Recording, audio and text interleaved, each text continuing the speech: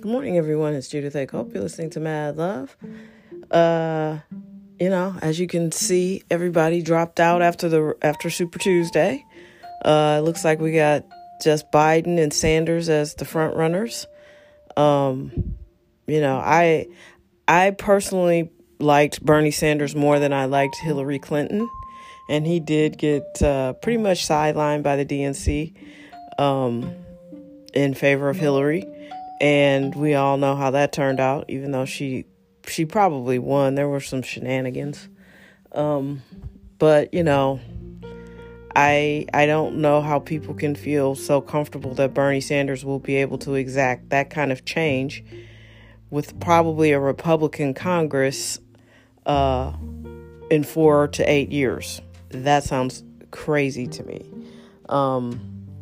And I'm not saying it would be any different for Biden if he had a Republican-controlled Senate. I mean, we saw that. We saw what happened with Barack Obama. So, I don't know. It's just a weird time in the world. You got people out here believing that climate change isn't affecting us, yet clearly it is. Tornadoes are stronger. Hurricanes are stronger. Drought is significant.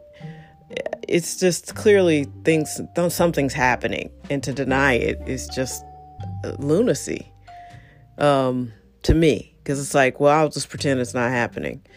And that's there. We have science. Let's get to work. So that's strange. And then, why are those political issues? Some things to me aren't really about policy. Some things are about common sense and let's do enough to keep people here, because the earth is going to be all right. The earth is several millions and millions of years old. It's us that's new, and we're not here that long. Humans, not only are we relatively new in terms of being a part of the planet, but we're also only here, 50, 60, 100 years. So I don't know. It's an interesting thing to think about. So I really wasn't. I was listening to some Joe Dispenza, and how you have to basically be in a certain frame of mind, not only to change your life, but also to manifest the things that you want. I keep it fairly simple in this podcast, which is focus on what you want. Think about that. Don't think about people and things that frustrate you. But he speaks on a whole nother plane, like invoking the mystical of the universe. And, I know that's not where some people need to start. Positive thinking might be where some people need to start. So, my favorite message, and I guess you could consider it a throwback message, is you do have to focus on what you focus on. And if you are a person that's struggling, or you want to change your life, or you're frustrated by the circumstances of your life, you have to start at the beginning. And that is why, not so much why you got this way and looking back, but what are you going to do about it today to change your situation? Because we have so much power and we just give it all away. The more you get mad at somebody, the more they take your power. The more you get distracted or frustrated by something, that is giving your power away, and I get it. You don't like your boss. Look for another job. You don't like your spouse. Get into counseling. If it can't work, move on. There's no shame in that. 50% of marriages are collapsing. And not only that, if you watch any historical piece, marriage clearly was a chess move. I need to secure some land, so I'm going to give you my daughter. I want a stake in that.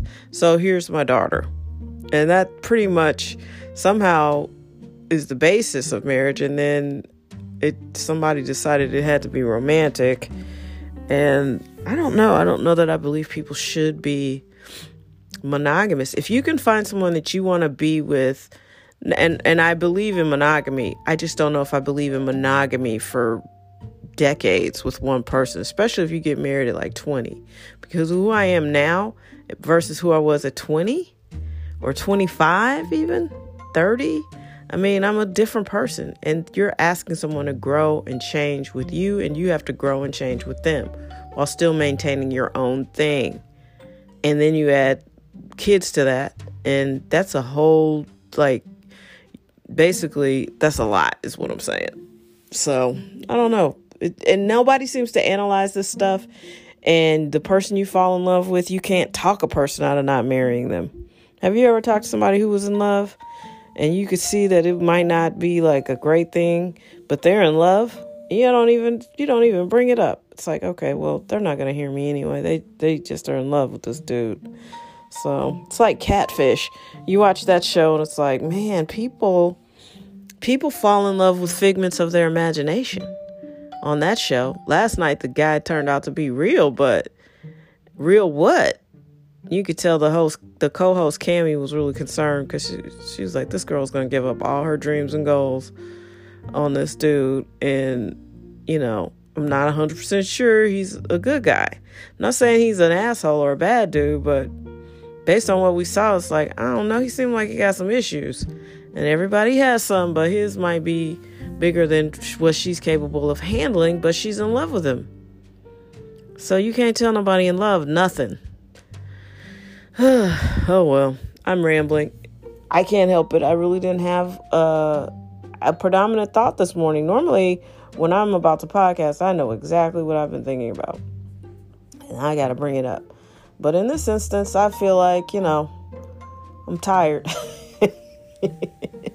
I've had a really, really busy week work-wise. And, my goddaughter turned 18 yesterday, and that's incredible. 18. I remember when she was an announcement. Time flies. A lot of 2002 babies.